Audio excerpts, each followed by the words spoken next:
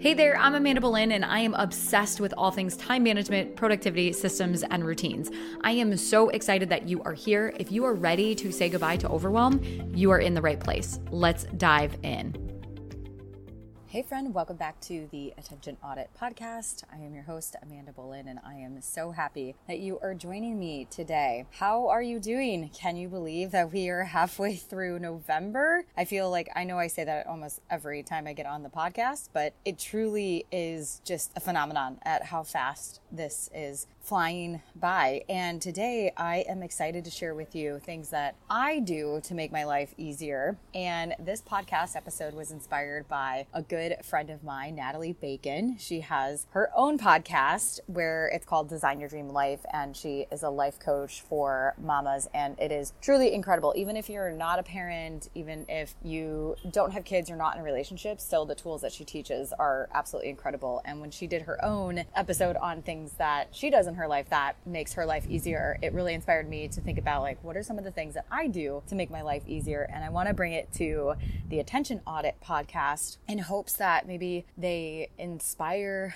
ways for you to make your life just a little bit easier, whether it's personal and or business. And so I'm excited to share with you some of these, and I'm going to kind of double click into them. And I believe I've got 12 of them that I'm going to share today. So let's go ahead and dive in. And in no particular order, by the way. The first thing that I do that I believe makes my life easier is I purposely schedule in buffers and downtime on to my calendar. I do not stack my calendar back to back for 8-9 hours straight. And the reason why I don't do this is because I used to do this, and it would get me into trouble in terms of feeling very overwhelmed and just completely booked. And if something took longer to accomplish, or there was a fire that I needed to put out, it would cause this domino effect of being behind, quote unquote, and it just left me feeling very stressed and overwhelmed, and it left me in this space of feeling like I can't catch my breath. And so I've really started to make sure that I've got white space in my calendar. And one thing that you can do just to get started is leave 30 minutes at the start of your day and 30 minutes at the end of your day to allow for flexibility and things to happen, and white space for ebb and flow,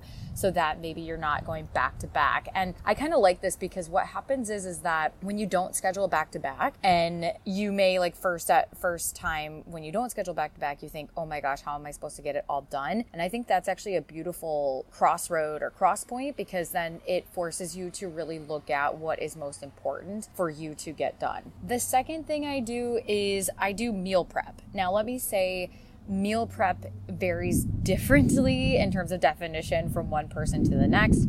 Sometimes I do meal prep for like the whole week, basically Monday through Thursday.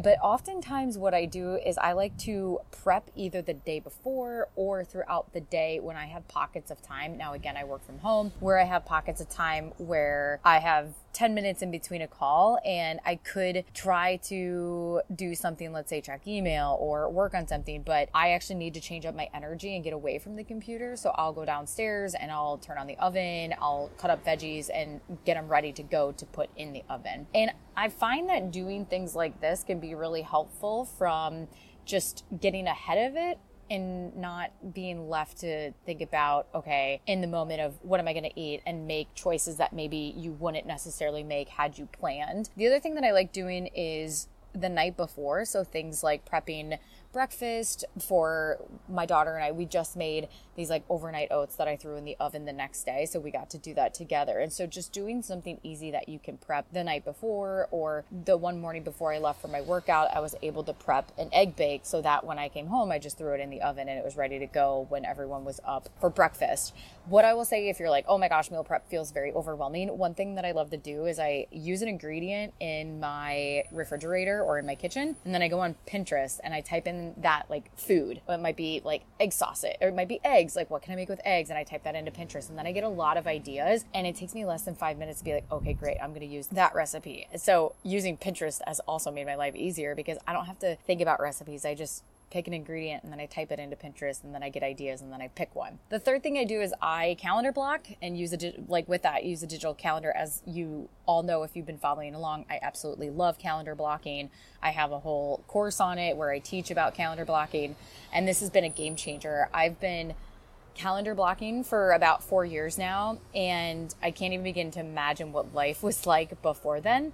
And I'll say the way I teach it, there's really 3 different ways in which you calendar block because everyone's schedule and circumstances are different. And so one way may not be the best way or most efficient for you. And so if you feel like you're stuck when it comes to calendar blocking, it's possible that you may want to try a different variation of how you calendar block. And what I love about this is there's a couple different things. One, I can realistically budget and plan my time and my days around, okay, here's what I want to accomplish by the end of the week.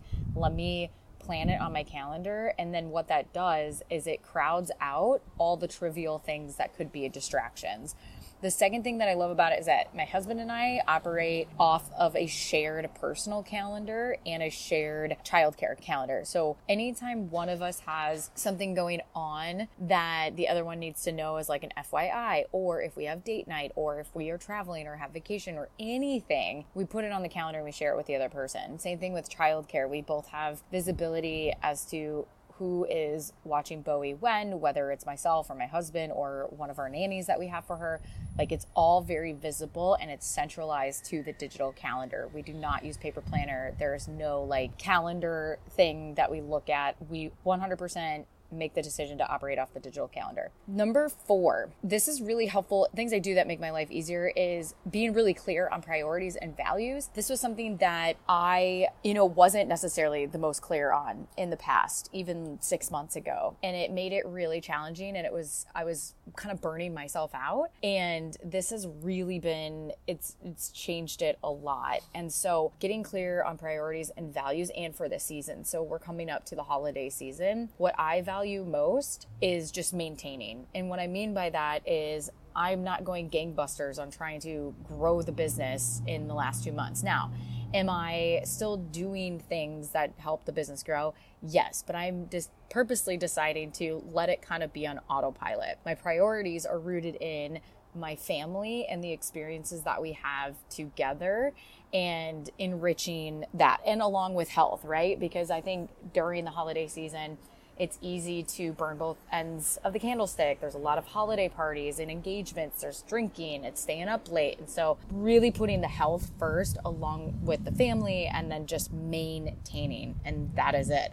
And so because I know that, I can make decisions from those values and be able to filter through that lens. Number 5 is I get up before 6 a.m. And this is something that I've started doing since we got back to Charleston after kind of like summer. So probably in September, I started getting up right around 6 a.m. And lately, the past few weeks, month, it's been around like 5 a.m. or 5:15. And I've always been a morning person, so I really appreciate that. And I know not everyone is a morning person. And what I will say is that when I was pregnant and postpartum, and then along with the summer, I was waking up when Bowie was waking up. And it was just, I always felt rushed. I never felt like I could get ahead. And it was always a little bit of chaos, and I hated it. And so the past month, like I said, I've been intentional about getting up between like that 5:30 range, either for me time or for work time, or I do a workout before Bowie starts her day around 7. And it has been a game changer. And I think even if you don't have children, getting up earlier, I know I kind of, I'm a little torn. I go back and forth because there were seasons of my life where I'm like, no, I'm sleeping in, and that was perfect. But I can say for this season, for me, what's made my life easier personally is getting up earlier, and with that, going to bed earlier. Number 6, setting out my clothes the night before. And I like doing this because it makes it so that there's no drama of what I'm supposed to wear or should wear or need to wear. And it reduces that decision fatigue and makes it for a quicker morning. I also set out my workout clothes. This is something that's really helpful. So I set out my workout clothes, and then I also hang up and set out my regular day clothes. And then that way it's just like, nope, this is what I'm wearing. And it takes a lot of the drama out for me. Also with that, I think kind of as a subtext to the clothes is kind of having a more condensed wardrobe has been really helpful. So I'm going to talk about that a little bit in another one, but that has been really helpful because I'm not overwhelmed by all the decisions. I have like few key pieces that yes, I wear and repeat, but I'm totally okay with it. It makes my life easier. Number 7, I have learned over time to say no more than I say yes. And this is something that I have had to practice because in my previous years and months and whatnot, I've been this people pleaser who said yes out of wanting to please other people or feeling like I should. And now I've gotten way better at identifying, okay, if it doesn't align with the priorities or the values and my goals, like it's okay to say no. I say no a lot to my husband. He's a very social creature, and he would be out socializing every single day of the week if he could. And that is just not how I am like designed or operated. And especially becoming a parent, I'm like, I love my downtime. So no, thank you. But by all means, you can go, and being okay with it, because it's been really helpful in terms of like mental health, overall energy, and just groundedness in my decisions and what I value. Number 8 is using a virtual assistant in both personal and professional life. I've shared previously on the podcast how a virtual assistant can be so instrumental in your daily operations, again, whether it's personal or if it's business.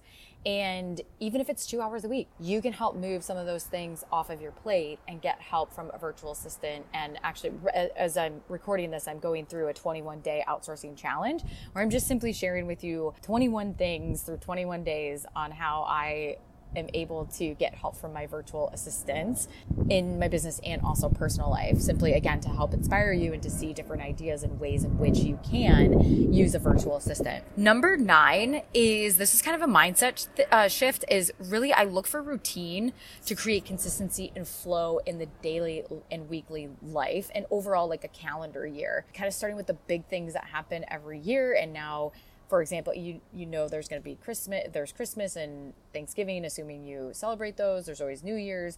If you have children, there's the school calendar. And so these natural rhythm and flow start to take place within the calendar. And then within the weeks, even kind of identifying where's the rhythm and flow. And so for me, with my client work that I have, oftentimes there's some of the things that are really anchored, and I know that they happen weekly. Sometimes I can get asked to do a training last minute, like the week of, or even 2 weeks before.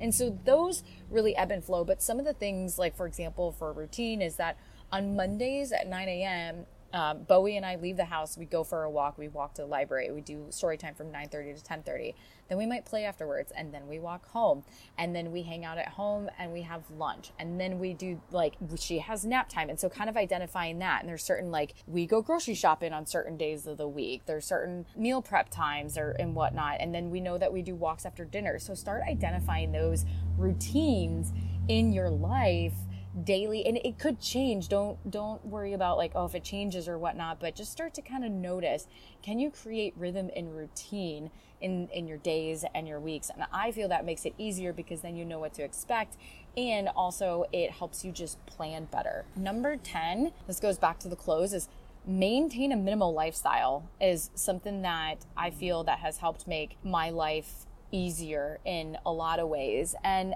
obviously the minimalist definition is very subjective and different to everyone and anyone. And so what I may consider minimalist may not be what you consider minimalist. But in this case, for me, we are a 1-car family, and I love it. For a long time, I never had a car when I lived in Chicago. And then when I met Mike, he already had a car, and we just kept 1 car between us. And where we live in Charleston is walking distance to so many things that we only need 1 car, and I love it. And it's less things to manage. And so that's how we create minimalist and simplicity. And obviously that may not be the case for everyone, but I'm just sharing this is one of the ways that we bring the simplicity into ours. I don't like duplicates of things unless they absolutely need to be a duplicate. If something is got a stain on it or it's broken, it immediately either goes into a donation pile or goes into the trash.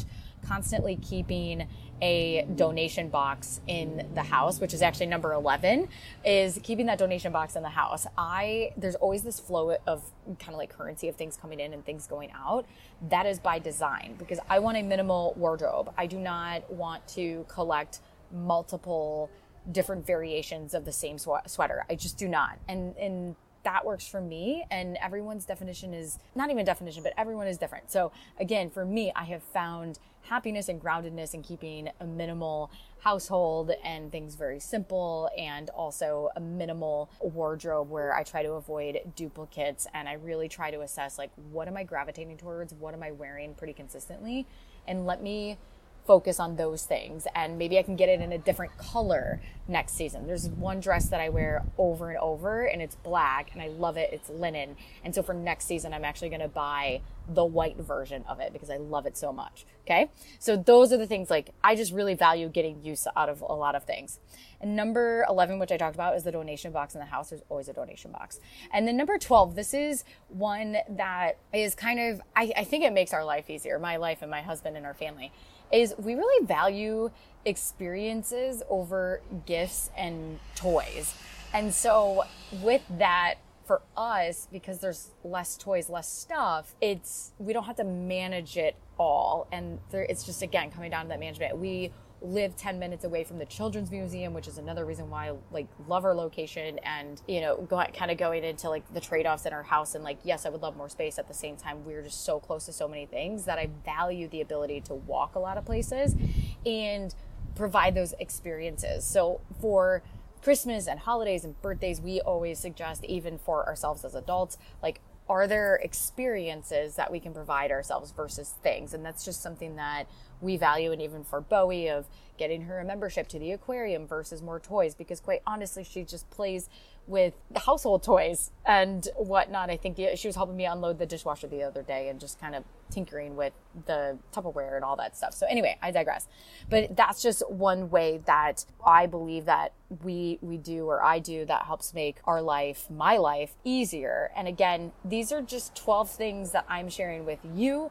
And this podcast episode is designed just to help inspire you to think about, what are the things that you do that make your life easier? And what are some things that you could do to make your life easier? So I hope you enjoyed this podcast episode, and definitely check me out. Head to attentionaudit.com, and I'm excited to chat with you. Join me over on Instagram for the 21 days of outsourcing, where I just share tips and tricks, again, of how to outsource things in your life personally and also professionally. So with that, I will see you on the next episode, my friend. Take care. If you enjoyed this podcast episode, I encourage you to head on over to attentionaudit.com for more resources.